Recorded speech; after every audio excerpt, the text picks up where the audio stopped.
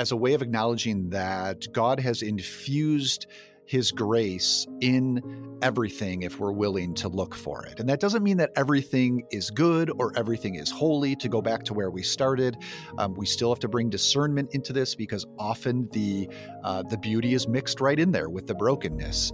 But in the really transcendental works of art, I think we can find it. That was Josh Larsen, and this is the Things Above podcast. Well, my guest today is Josh Larsen. He has spent 25 years as a film critic. He writes about movies at Larsen on Film. He's the editor of Faith and Culture magazine, and he's the host of a podcast called Think Christian. And I was excited to have Josh on this podcast today, this Things Above conversation, because of his book that I came across, a little over a year ago, called Movies Are Prayers, How Films Voice Our Deepest Longings, which is a book by InterVarsity Press, which is my publisher. And so when I saw that book, I picked it up and said, I got to read this because I love movies. So Josh, welcome to the podcast. Thank you very much, Jim. I'm excited to be here and also to be part of the upcoming Apprentice Gathering, get to know you and your group a little bit more, and it should be a lot of fun. So I'm happy to be here today. Because we are fun, and I believe Christians should have fun. We should be, what did St. Augustine say? Christians should be alleluias from head to toe, which I like. That sounds good. I like it. I'm going to make a poster of that or something. Anyway, so hey, you're from Chicago. Are you still in Chicago? Yeah, just outside of the city, and try to spend as much time in it as I can. So for sure. It's an amazing city. I don't like your weather. Can I say that? Well, you can say that. There's no denying it. But when you get that 3, maybe 4 month span of nice weather, it's my favorite city in the world. It is. I will give you, but that's only 1/4 of the year. I know. No, it is an amazing city. I love it, and I love going to Wrigley Field and going.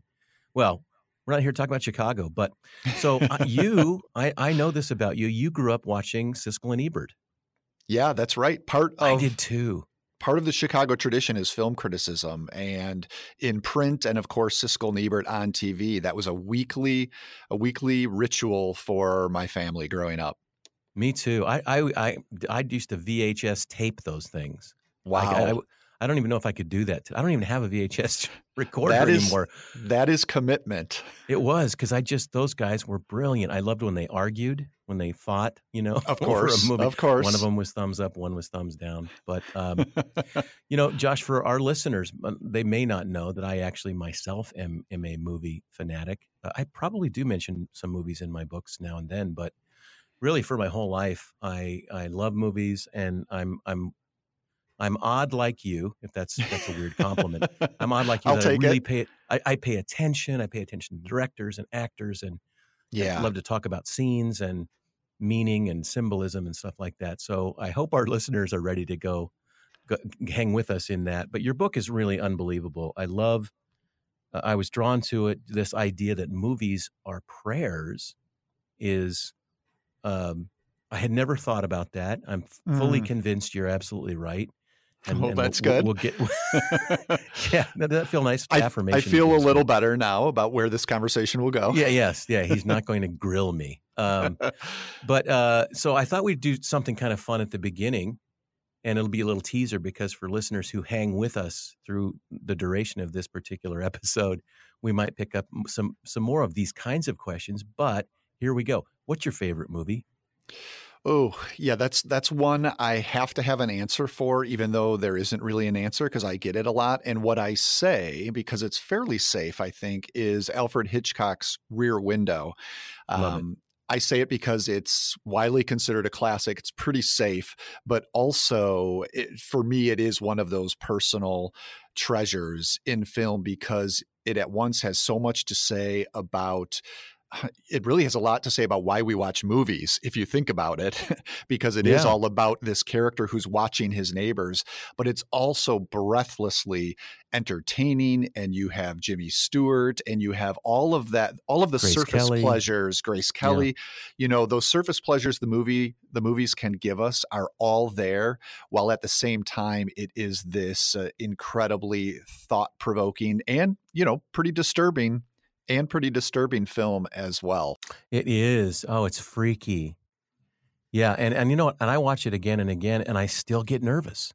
I Oh still, yeah, even I know how it's going to end. I'm like, oh for no, oh sure. no, he's in that room. Oh no. Yeah, it's It great. has that intensity and that claustrophobia to it. Yeah, and I think it works for people about my son, who's he's in his early 20s, or I think he was when we first saw it, and he got totally riveted into it. So I think it's just one of those timeless films that, For sure. even though it's black and white, it's just great. Okay, for me, Josh, it's A Wonderful Life.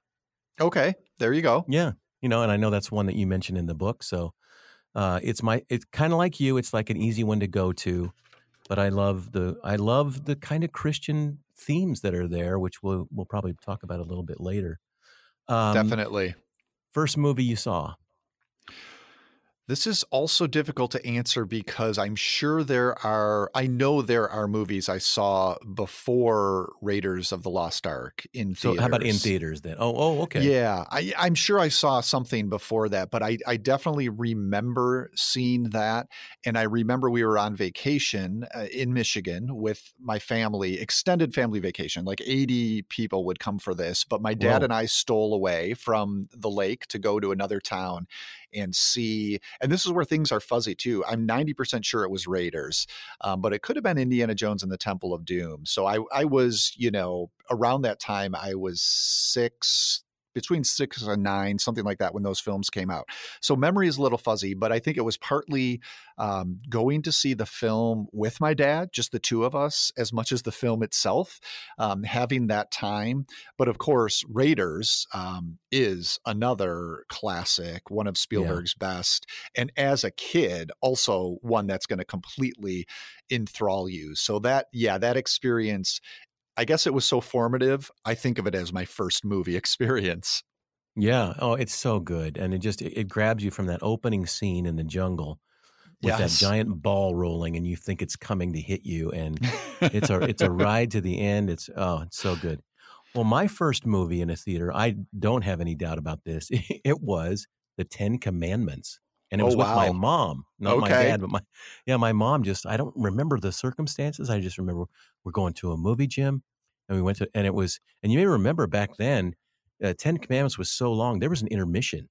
Yes, you that's stopped true. the theater, the screen went black, and a curtain went up, and you went out and had 15 minutes to.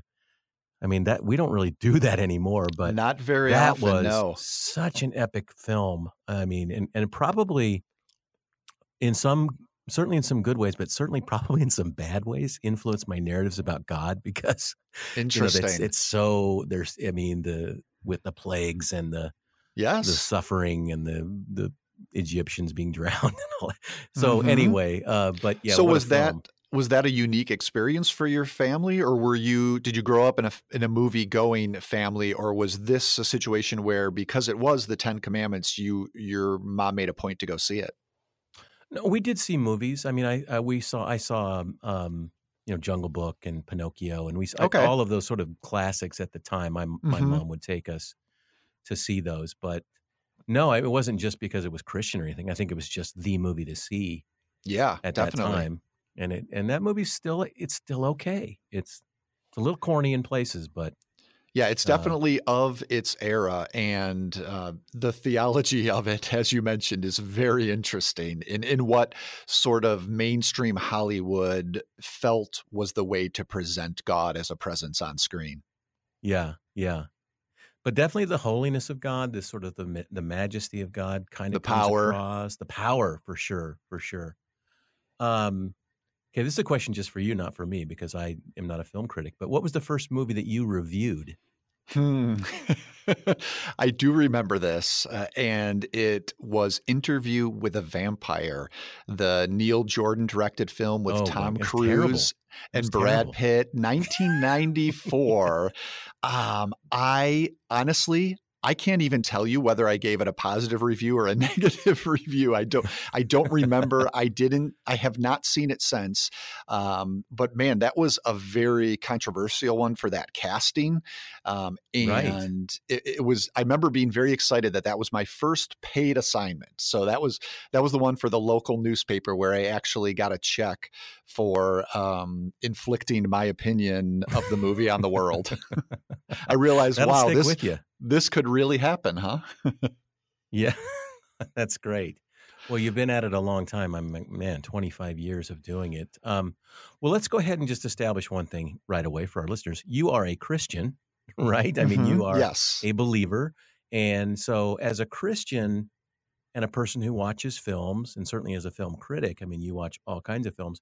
I think kind of the big question that you have to address if you're, if it's Christians talking about film is about limitations on what Christians should watch. I mean, just the classic question, should Christians watch Sure. R-rated movies? hmm So let me put you on a spot with that one. Yeah, it's the discernment question, which is of absolute importance. I think the way I approach it, though, might be from a little different vantage point, sort of a foundational way I approach discernment. And it's really, this goes back to something we've just kind of been talking about, how we experience movies as part of our families and how we were raised. In my home, culture, Christian home, but culture was not something that was ever presented as something we needed to be afraid of. Rather, it was something that was a gift, something to be enjoyed, and alongside being discerning while we were doing that. So it's just a different posture, if that makes sense. Where when I get this question about R-rated movies and such, often the foundational assumption behind it is one of fear and one of protection. We need to avoid, we're thankful for that R because it's an easy way for us to know it's dangerous and we need to stay away. Whereas, having this position of seeing culture as a gift from God, that, human beings made in his image, given creative abilities, have created these cultural artifacts that we can enjoy, is just a different way of thinking about it. So then the discernment comes in, more about what can we celebrate, what can we point to that is good in these things, while also being honest about the ways that film can, of course, influence our desires in unhealthy ways. It's not denying that that isn't out there. It's just not putting that as the foremost thing to be concerned about. So, when it comes back to the particulars of your question, movies rated R, well, I'll relate it to the subject of the book. Movies are prayers. Some of my prayers are rated R. I'm a fallen being. Sometimes I pray for the wrong things. Sometimes I use harsh language in my prayer if I'm angry. Sometimes I pray in the wrong way, or I fall asleep during my prayers.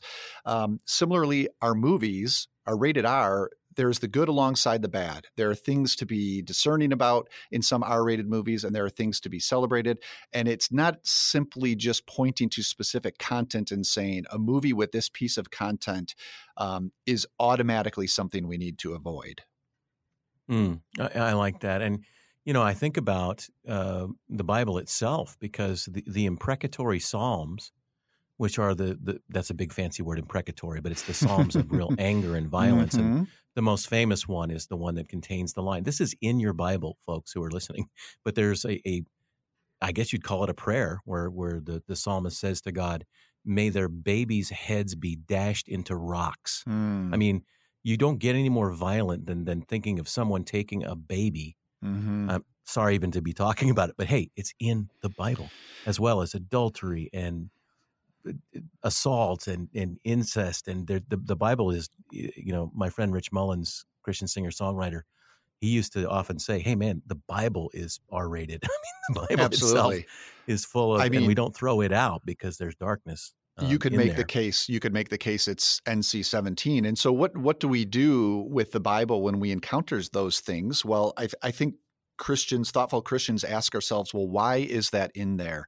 How does this content fit, not in this specific verse or even chapter, but within the larger redemptive arc of God's story that the Bible tells? And I think it's helpful to take, when you're discerning about film watching, a similar approach and ask ourselves, if there is some very difficult content in this film, why is it there? Why did the filmmakers choose to put this on the screen? Now, there will be some cases where the simple answer is it's to be exploitative. And those are probably the films and examples we want to avoid.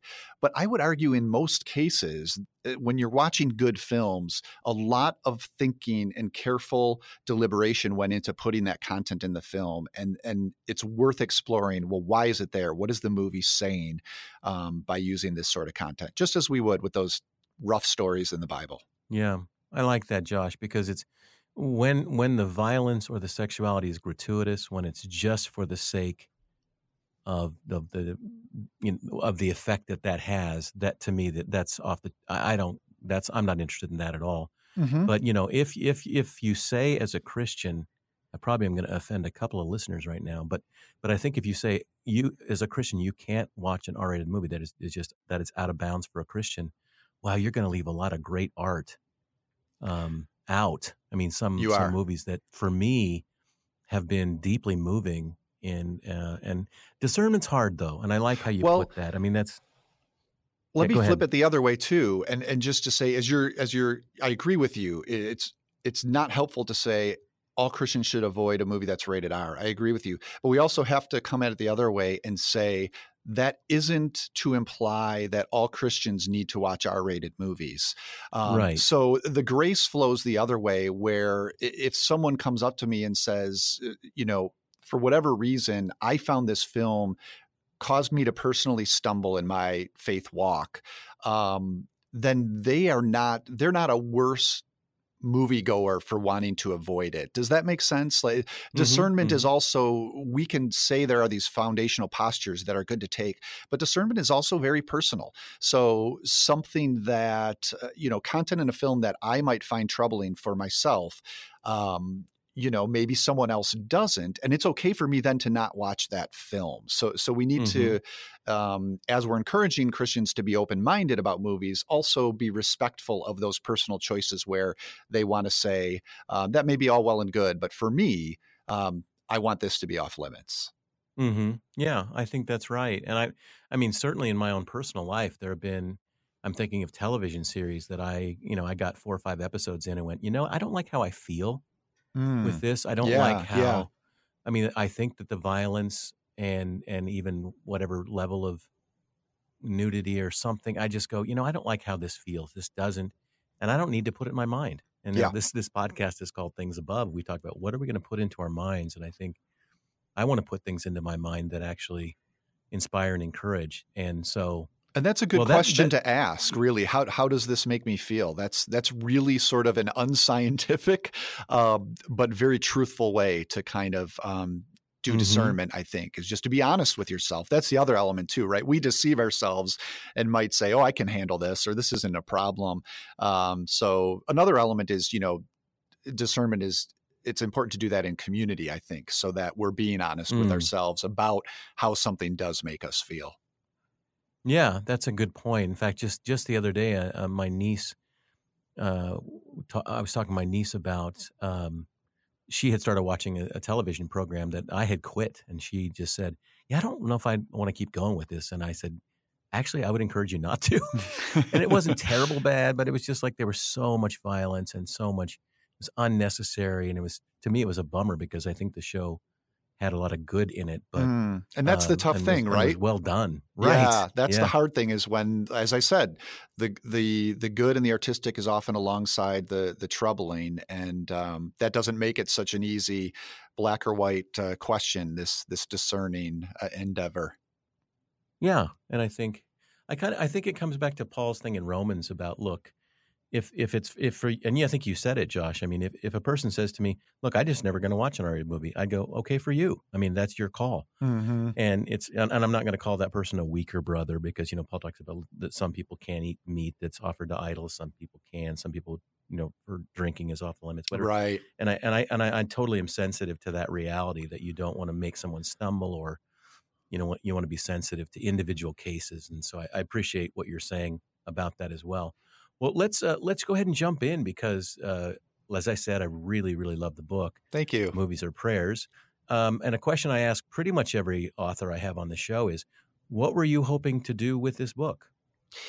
I think I was hoping there's been a lot of talk in recent years about the right for Christians to take film seriously in the way that you and I have just been talking about.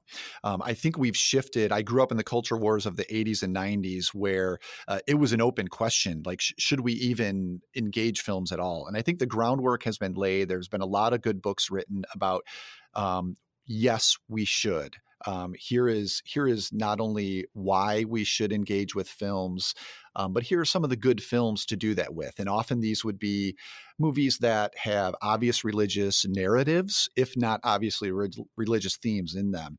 And so I started thinking about, we've kind of cleared the ground for the right to do Christian film criticism, for a lack of a better phrase. But what would an entire project of Christian film criticism look like? I wanted to actually do it, I was part of the conversation of making the argument that we could do it, but then what does it actually look like? So this was an opportunity for me to say, well, here's how you could bring a Christian lens to film. It's just one way. It's not the way that Christians should think about films. But what if we looked at movies as prayers, as these offerings being given to God that follow the somewhat similar models of the prayers, the explicit prayers that a Christian might offer to God? And I wanted to also bring in movies that weren't religiously or explicitly religious, I should say, so that I'm starting to see this sense of how almost any film has this spiritual potential built within it. And here's a framework for maybe figuring out what that potential might be. So that was sort of what I wanted to do with it, is just an actual project of Christian film criticism.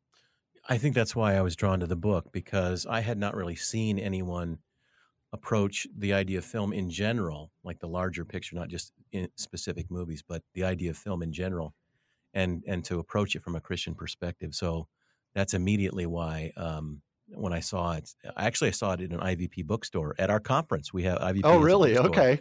At our annual conference, and I always go in and look around, and when I saw that, and actually one of the people working there, Elise, she works for IVP. And I know Elise. She goes, "Oh, you know Elise? Yeah." Yes. I picked up the book and I was looking at it, and she walked over and she goes, "Oh, I love this book." So I think I'm going to too. So that's good. That's great. You make the statement. I mean, the title itself says movies are prayers. Like, you didn't say might be prayers or could be prayers. Right. How are movies prayers? So yeah, it's a little bold, but that's what a title has to be, right? I mean, not every movie is a prayer, not exactly making that claim, but I wanted to open up that possibility. And the case is that it really has to do with this idea of common grace, which can, partly be traced back to the Dutch theologian Abraham Kuyper, that all of humanity has been blessed by God with certain gifts. And so there are creative folks who may not believe in God. They may not be professing Christians, yet he's blessed them with abilities. And in their working through those gifts and in creating art, then God's truth can sometimes be reflected and sometimes be revealed. He can speak through that work, even if it wasn't necessarily meant to be a work of spirituality. And so then that's sort of the underlying foundational, making the argument that movies could even be seen this way. More specifically as prayers, I just think that, prayer, we have a very narrow definition of prayer. It's something a Christian offers to God. But I think when we look at what those prayers are, they're really the sort of things that any human being professes when they ask themselves, but God hears them, what is this place? Why am I here? Why is this world full of beauty? Why is it also full of brokenness? Whenever a human being is wondering those sorts of things and asking those sorts of questions, I believe they're offering up a prayer. And again, If they're not a Christian, they would not describe it that way. But as a Christian, I also fully believe that God is listening to them and hearing those things. And there are very different ways that we express that. Sometimes they are prayers of praise when we see something beautiful. Sometimes they're prayers of anger when we're frustrated. Often they're prayers of lament when we just don't know what else to do in a terrible situation and we have to give it up. Non-Christians express those things too. And because of that, they express them through the movies they make. So it's really this broader view of, how God can work through an artist, and how a piece of art can mean multiple things at the same time. Well, now, Josh, this is a big subject for me personally because this idea of art, and on this podcast, I've talked a great deal about beauty, and beauty is that which moves us to transcendence, I believe, and it doesn't have to necessarily have a Christian label on it, but yeah, this is a big subject because again, it's back to that question about Christians and faith and film and art and that sort of thing, and that is, and I guess I'll go at it this way. So what I think I hear you saying about Kuyper was his approach was, look, if someone creates some piece of art, and let's say they're a non-believer or an agnostic or whatever, they're not necessarily intending on doing something religious. Their art itself may be some kind of an expression that would be, I'll let you finish that sentence. How does it connect to God, even though if they didn't intend it? Sure. Well, it has to do with another idea that Kuyper wrote about a lot, and that is God's sovereignty. And this is something that, Christians profess. God is over all. He has created all there is. He is beyond even that. And so that means that even in something that was not made with the intent of reflecting him or his truth or his story, maybe it's better to use the word story here, because God is over that story, because it is ultimately his story, we're going to find echoes of it in the world. And that's what beauty is. I think you're right to bring in transcendence. That is why beauty speaks to all of humanity. God is allowing us to sense him in that beauty, even though it may not be explicitly religious. Probably Kuyper's most well-known quote is there is not a square inch in the whole domain of our human existence over which Christ, who is sovereign over all, does not cry, mine. And I read that not as territorial or not as a conquering statement, but as a way of acknowledging that God has infused his grace in everything if we're willing to look for it. And that doesn't mean that everything is good or everything is holy. To go back to where we started, we still have to bring discernment into this because often the beauty is mixed right in there with the brokenness. But in the really transcendental works of art, I think we can find it. Yeah, I mean, it's there. It's somehow,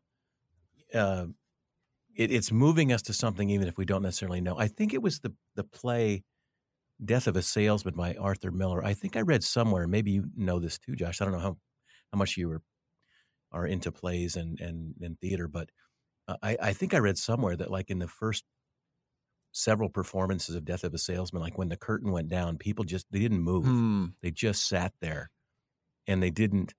And it was very strange, I think, for Miller himself to the reaction was, that's not a quote unquote Christian play. Mm-hmm. It's dealing with the depths of humanity, and it's a moving. Oh my gosh! Yeah, I think that's a helpful phrase too. The depths of humanity. When a piece of art resonates with that, it's touching at once with what is very human and basic, and also what is transcendental and what is spiritual, and making the connection between the two. And I think that's where we can find echoes of God's story and where we fit in it. Mm-hmm. Yeah. I don't know why I'm thinking of this, and maybe we'll edit this out of the broadcast or the podcast itself, but I can't stop thinking about a conversation I had with Rich Mullins, who was when Amy Grant did the song Baby Baby, mm-hmm. which was this, it topped the charts at #1. It probably made her a ton of money. It was super popular. And she got all kinds of criticism because and she's a Christian singer. How can she sing this pop love song? And I remember Rich, because he was living with us at the time, And he got really upset that Christians had jumped on it. And he was like, you know what? I wish I'd written Baby Baby because you know what? It's just a love song. And love is a thing. You know, when the Beatles write, I saw her standing there, nobody goes, that's terrible. But it's like, no, a Christian can't just write a love song. And well, that goes back to wanting to have those lines clearly drawn, right? So we can say that that this is the safe side of the line when it comes to popular culture. And for some people, Amy Grant, she stepped over that line, and that was just too much. Yeah, it should have been Baby, Baby, I Love You because the Lord has brought you to me. Or maybe that would have been Jesus. You just drop Jesus in the song somewhere and you're safe. That would have been okay. Although there's also the popularity element too. I mean, sometimes it's a sin to become too accepted by the mainstream culture is a sin in and of itself. Whereas I see when that happens as a sign that that artist has really tapped into something. So. Yeah. So I don't know why I digressed with that story, but I can just see, I can remember Rich's face because he was really pretty upset. Like, I wish I'd written Baby Baby. Yeah. Made me some money. And oh, well. Okay. So, you quote my friend and mentor, Richard Foster, who writes in his book about prayer, countless people pray far more than they know. And I think that's kind of what you're getting at in the book is that I think countless movies pray more than they know.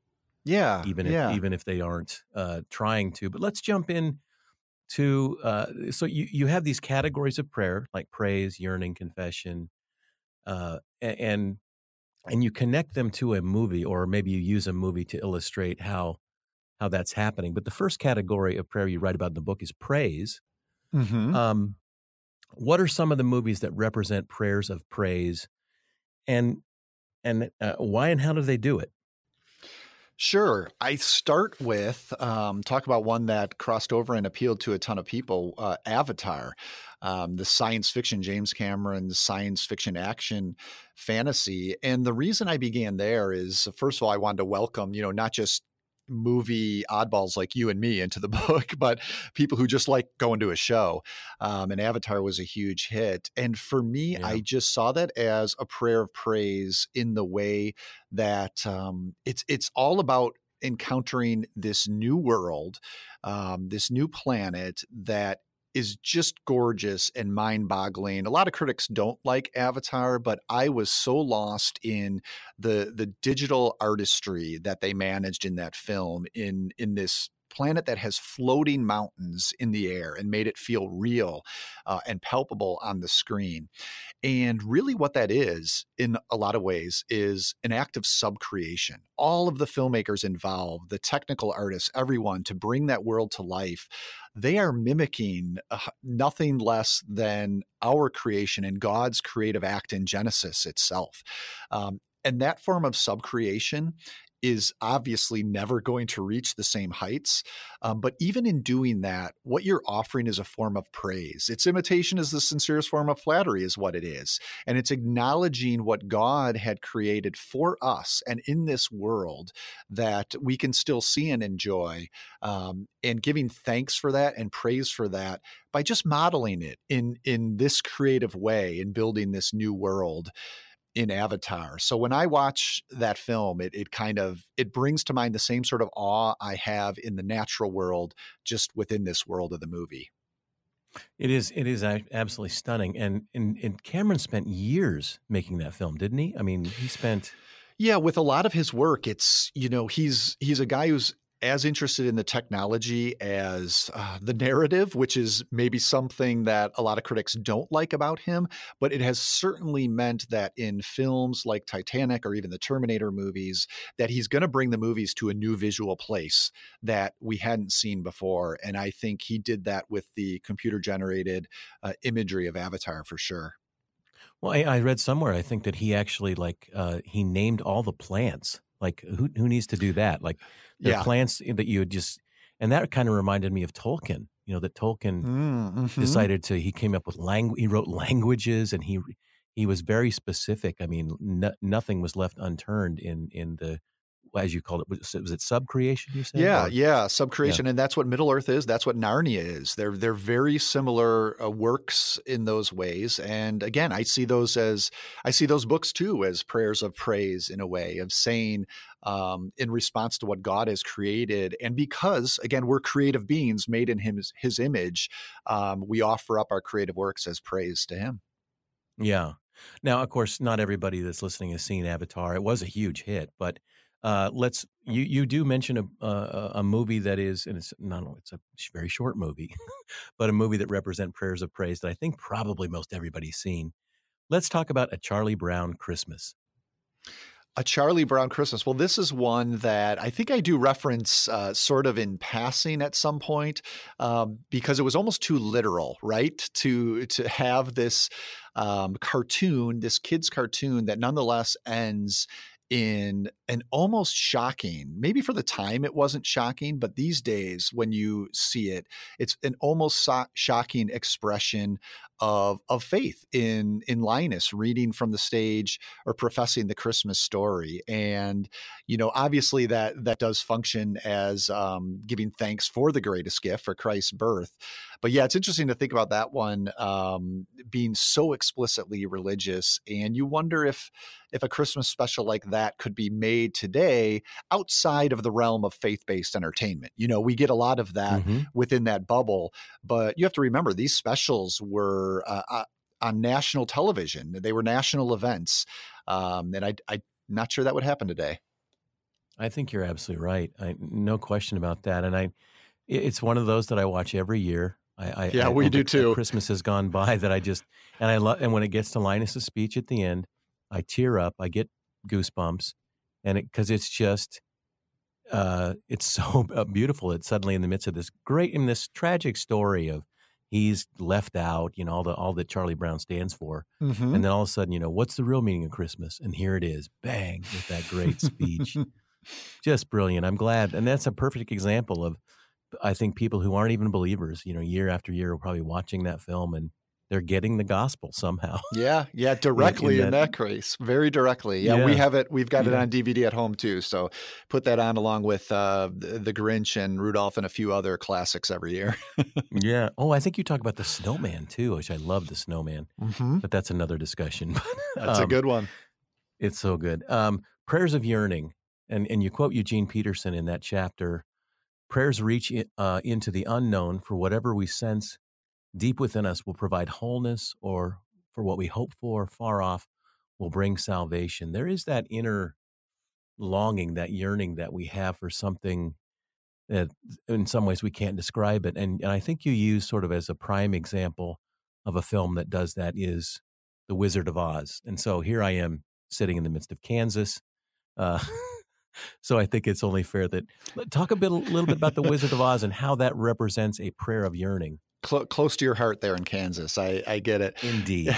Yeah. I mean, it's a search for home, right? Is what The Wizard of Oz is.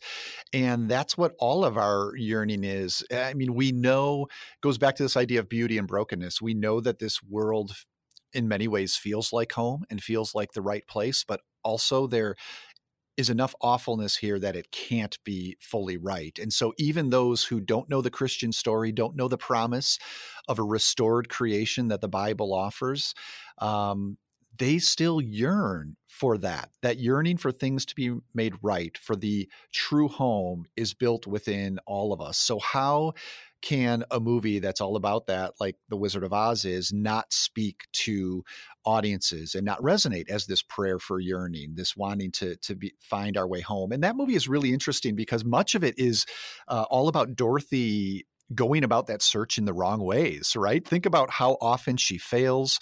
Think about the false gods that she puts her hope in, not only the three friends, but ultimately the wizard himself, who's shown to be a sham.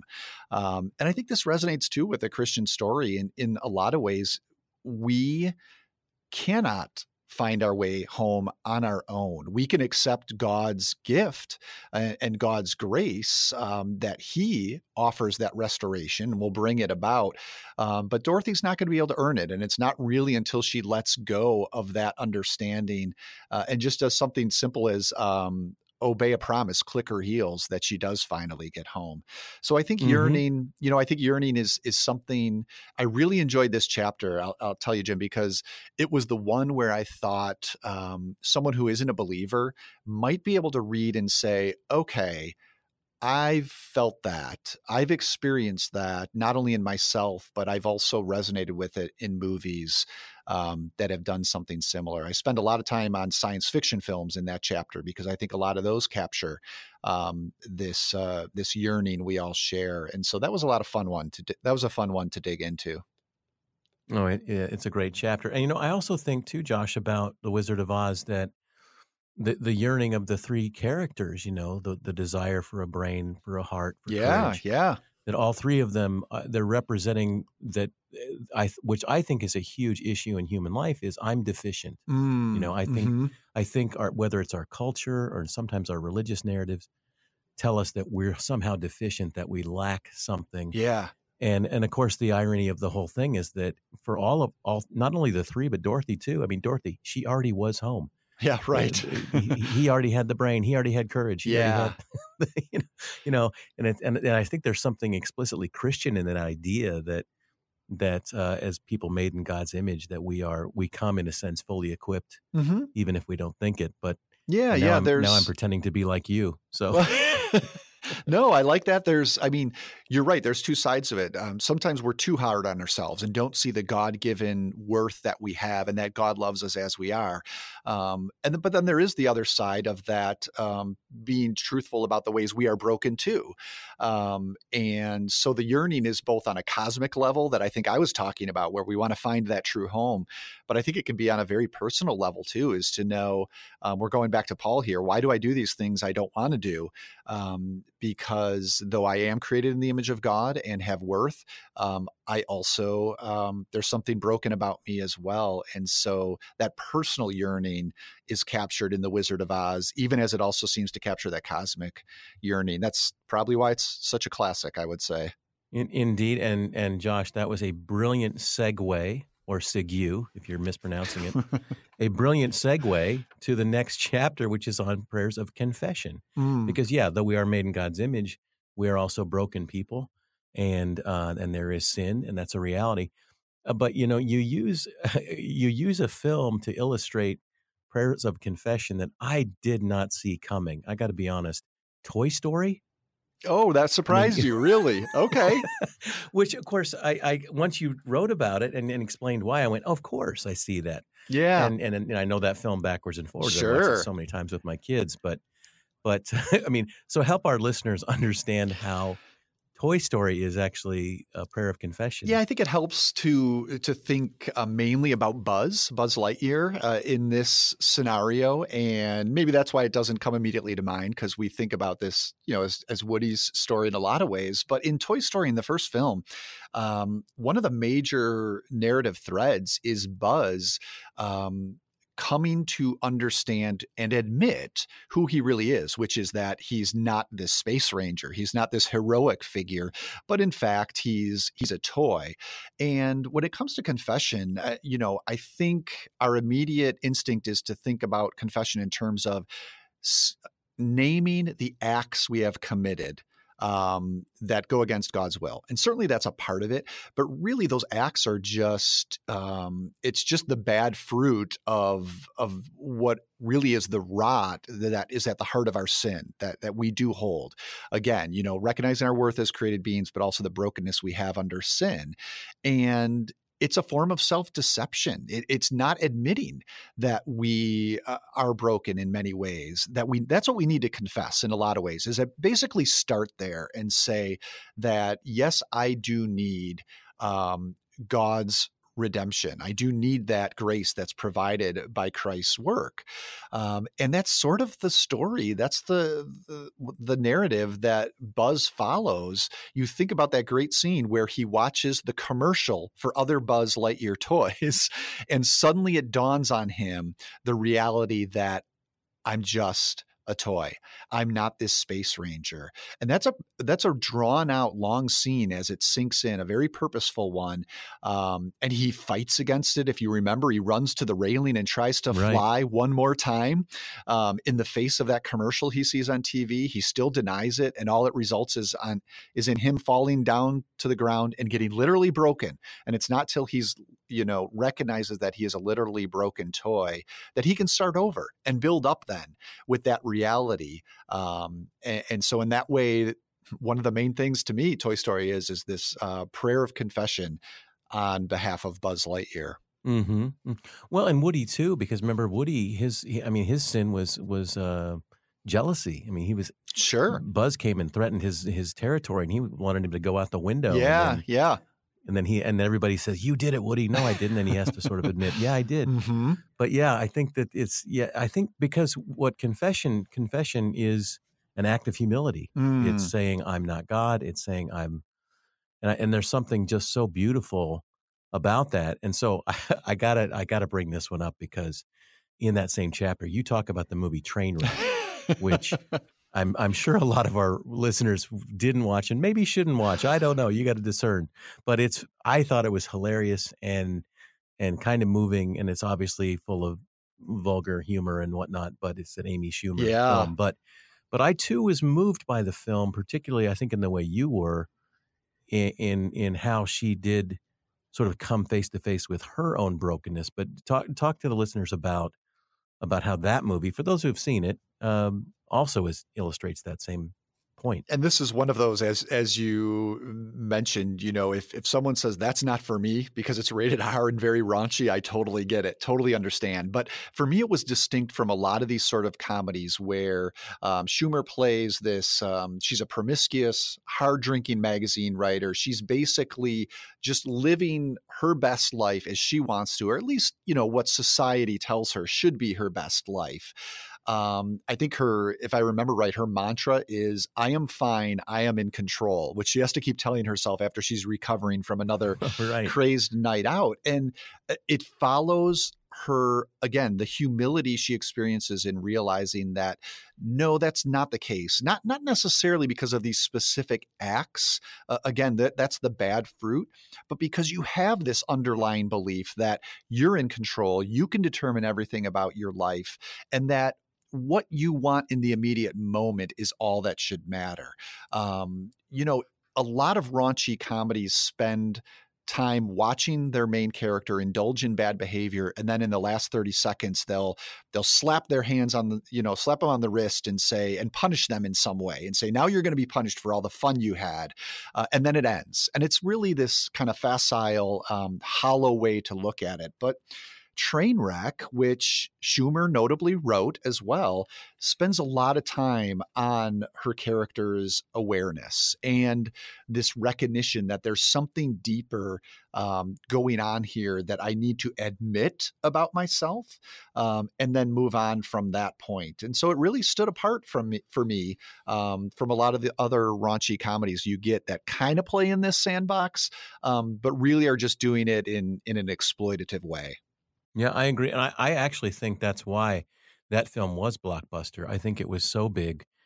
I mean, there are raunchy, stupid movies that are blockbuster in the sense of sales, but I think there was something really sweet about that movie that people were drawn to. And I think it was exactly what you're talking about. It was her character does evolve, and you get to that end, and the end is actually, it's a lot of it comes together, and you get the feeling like she's actually grown up in a sense. In a better way, but pretty funny along the way. Very funny. I mean, Schumer is brilliant. So I'm a fan of hers. So I was already going into that one hopeful, and it was fun to see that it paid off. Yeah, I agree. One last one. The Prayers of Obedience. We could do this all day, Josh, but our listeners were going to fall asleep or something. But Prayers of Obedience, and you mentioned, let me just list 4 that show up in that chapter that I bet a lot of listeners know about. What that would be: It's a Wonderful Life, which I reference as my favorite movie, Rocky, the Rocky movies, I would say, Star Wars, or the Star Wars movies, and you include Field of Dreams as well. So I'm going to just toss that on to you. Pick one of those 4, and how does it illustrate a prayer of obedience?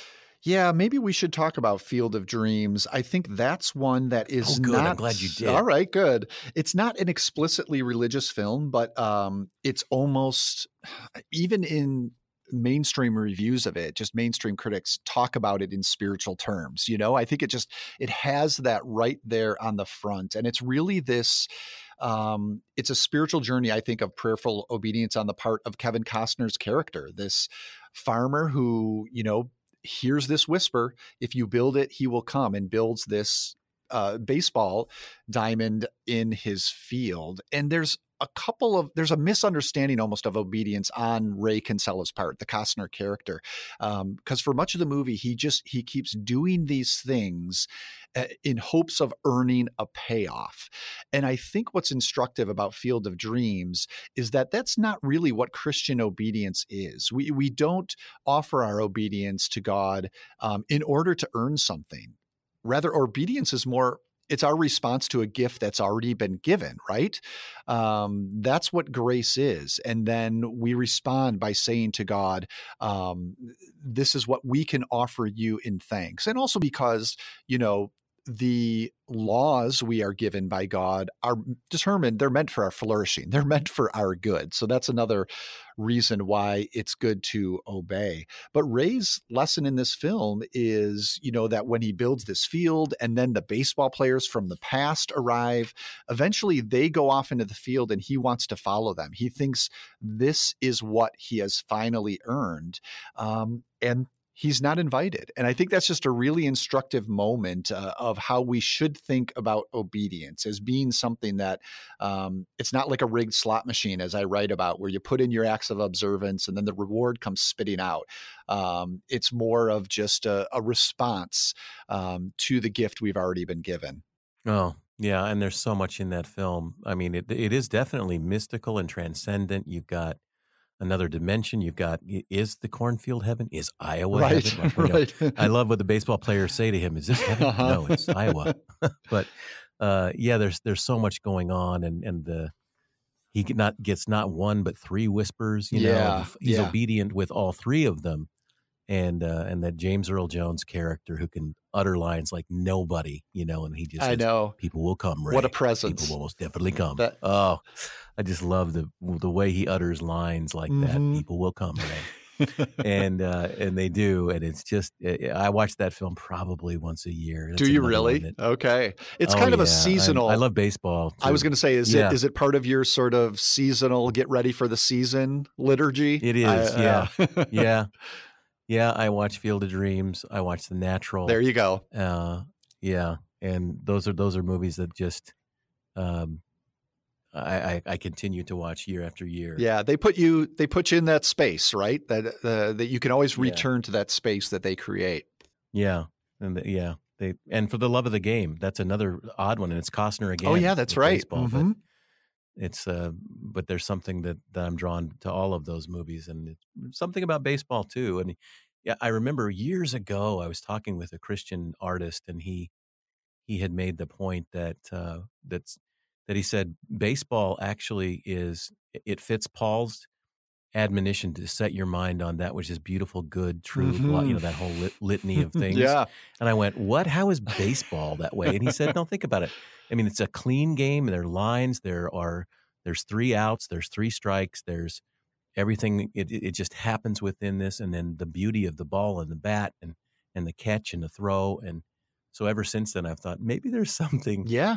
spiritual about baseball and maybe that's another reason I love those films. I don't know. Well, we've been talking about theology of film, and a whole other area that is rich to explore is a theology of sports. And I know there's been some academic work on that, and maybe even a book or two, but a practical way of thinking about sports in theological terms. I think I'd love to see that happen. We try to do some of that on Think Christian. We've written about the NBA playoffs recently and just dip our toe in that territory, but that's a huge area of interest to me as well that I think is really rich with potential. Oh, for sure. For sure. Well, this has been fantastic. And I do have a little potential bonus for people that want to hang on and listen a little longer. But I want to be sure and mention, as we've talked about, you're going to be leading an intensive workshop at the upcoming Apprentice Gathering. Can't wait. And it's now people will get a whole, almost 6 hours with you to go deep into this stuff. Say a little bit about the workshop and what you're hoping people will get from that. Yeah, I think it'll be doing in community some of the things that I do in the book, because as I've gone around speaking with the book, and I found that it's more interesting to do workshops than necessarily lectures, where we can actually watch scenes from these films. And what that really allows us to do is move a little bit beyond the thematic connections and dig into the aesthetic details that also echo some of these ideas I've been talking about. So you can really spend time talking about the cinematography, how the lighting works in a certain scene, or the use of color versus black and white. Talk about the Wizard of Oz there. What does that say, and how might it relate to the way the film is functioning as a form of prayer? So there's that element that is good, is the audiovisual element, and also just the communal element of getting to do in real time with people the interpretation of these scenes, because a lot of times it just pops out at you right as you're watching. It does for me. It will for the people who come to attend. And so I really hope this will be something where people can jump in, offer their own observations, ask questions, and make it a fruitful experience for everybody. Well, I'm sure it will be. And I'm going to pop in myself as much as I possibly can on Great. that. It's a busy day for me with the conference starting, but I'm stoked. That's going to be September 26th, and the conference then begins that night and runs through Saturday. So great speakers will be there. William Paul Young, who's been on this podcast, author of The Shack, is going to be speaking, and other people. So it's really good. And but just again, Movies or Prayers is the book. Josh Larsen, and you can follow Josh on Twitter. What's your Twitter? Is it handle? Is that the right word? Yeah, on Twitter, you can find me at Larsen on Film, and I have a Facebook page with the same name, Larsen on Film. So yeah, find me there and send me a message, ask me a question. Be happy to interact. Awesome. Well, before we get to the bonus round, I just want to say, Josh, thanks for being on this podcast. This has been a blast for me. I've loved it. It was fun. Yeah, thanks, Jim, for your thoughtfulness. I appreciate it. Well, I hope you enjoyed this episode. I know I did. Josh is amazing. And if you liked what Josh is talking about and want to learn more, I would encourage you to consider coming to the Apprentice Gathering. That's our upcoming conference here at Friends University, September 26th through the 28th. You can find out about the conference at apprenticeinstitute.org, and you can sign up for the conference and Josh's intensive workshop. It's going to be fantastic. Until then, you can find me on Twitter and Facebook at James Bryan Smith, and you can learn more about this podcast at apprenticeinstitute.org. If you enjoyed this episode, please share it with a friend, and you can also subscribe, which means you're going to get them automatically each week. My hope is that one day, if you're asked, hey, what's on your mind? Your answer will be things above.